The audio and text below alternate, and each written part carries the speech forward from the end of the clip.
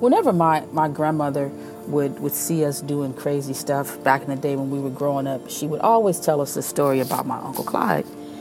And apparently, my Uncle Clyde, he grew up in the late 20s, early 30s. And as a kid, he had wanted to play football.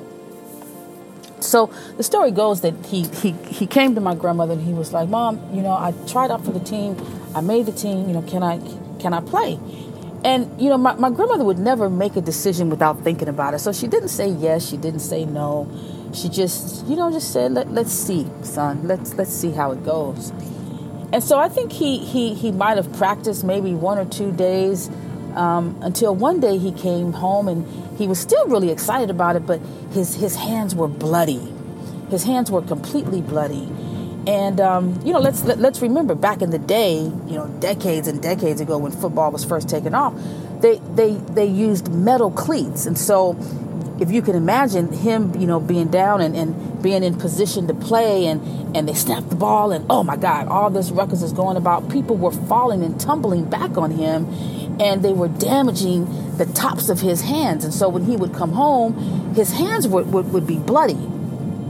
Well, finally, this one day, and he said, I've made the team, and I got a game, and we're getting ready to play, and my grandmother I guess she had enough, right? And she said, "I'm sorry, son, I'm sorry.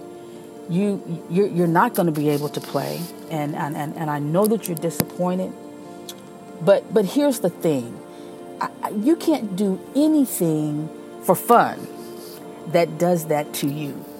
You can't do anything for fun that would damage yourself. You are valuable.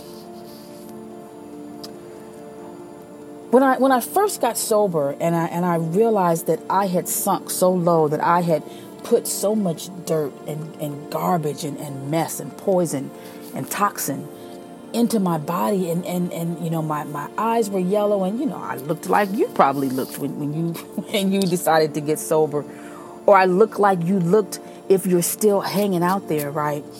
And I said, when did I stop loving myself? When did I stop valuing myself? That self-love piece is hard for us because we don't have it. When we first get sober or we're still struggling, whatever, we don't have it yet. We are babies when it comes to loving ourselves, and probably even embryos, or maybe we just don't have it. We do not know how to love ourselves. And some people would say, well, if you don't love yourself yet, can you at least value yourself? And I'd have to say, well, I don't know if you can really value yourself if you don't love yourself, because value is tied into worthiness and feeling deserving of things. And so, deserving. So, I don't even know if you could say, yeah, okay, I don't love myself, but I do value myself. No. But I tell you what you can do.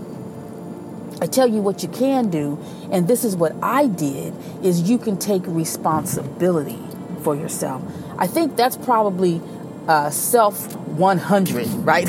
Or maybe that's self 59A. It's not quite self-value. It's not quite self-love, but it's that bottom, it's that preliminary course, right? It's that preliminary course is self-responsibility, where you take responsibility for your own existence in life, where it don't matter what nobody does to you, what nobody says to you, what no circumstance has brought on you, you take responsibility for yourself.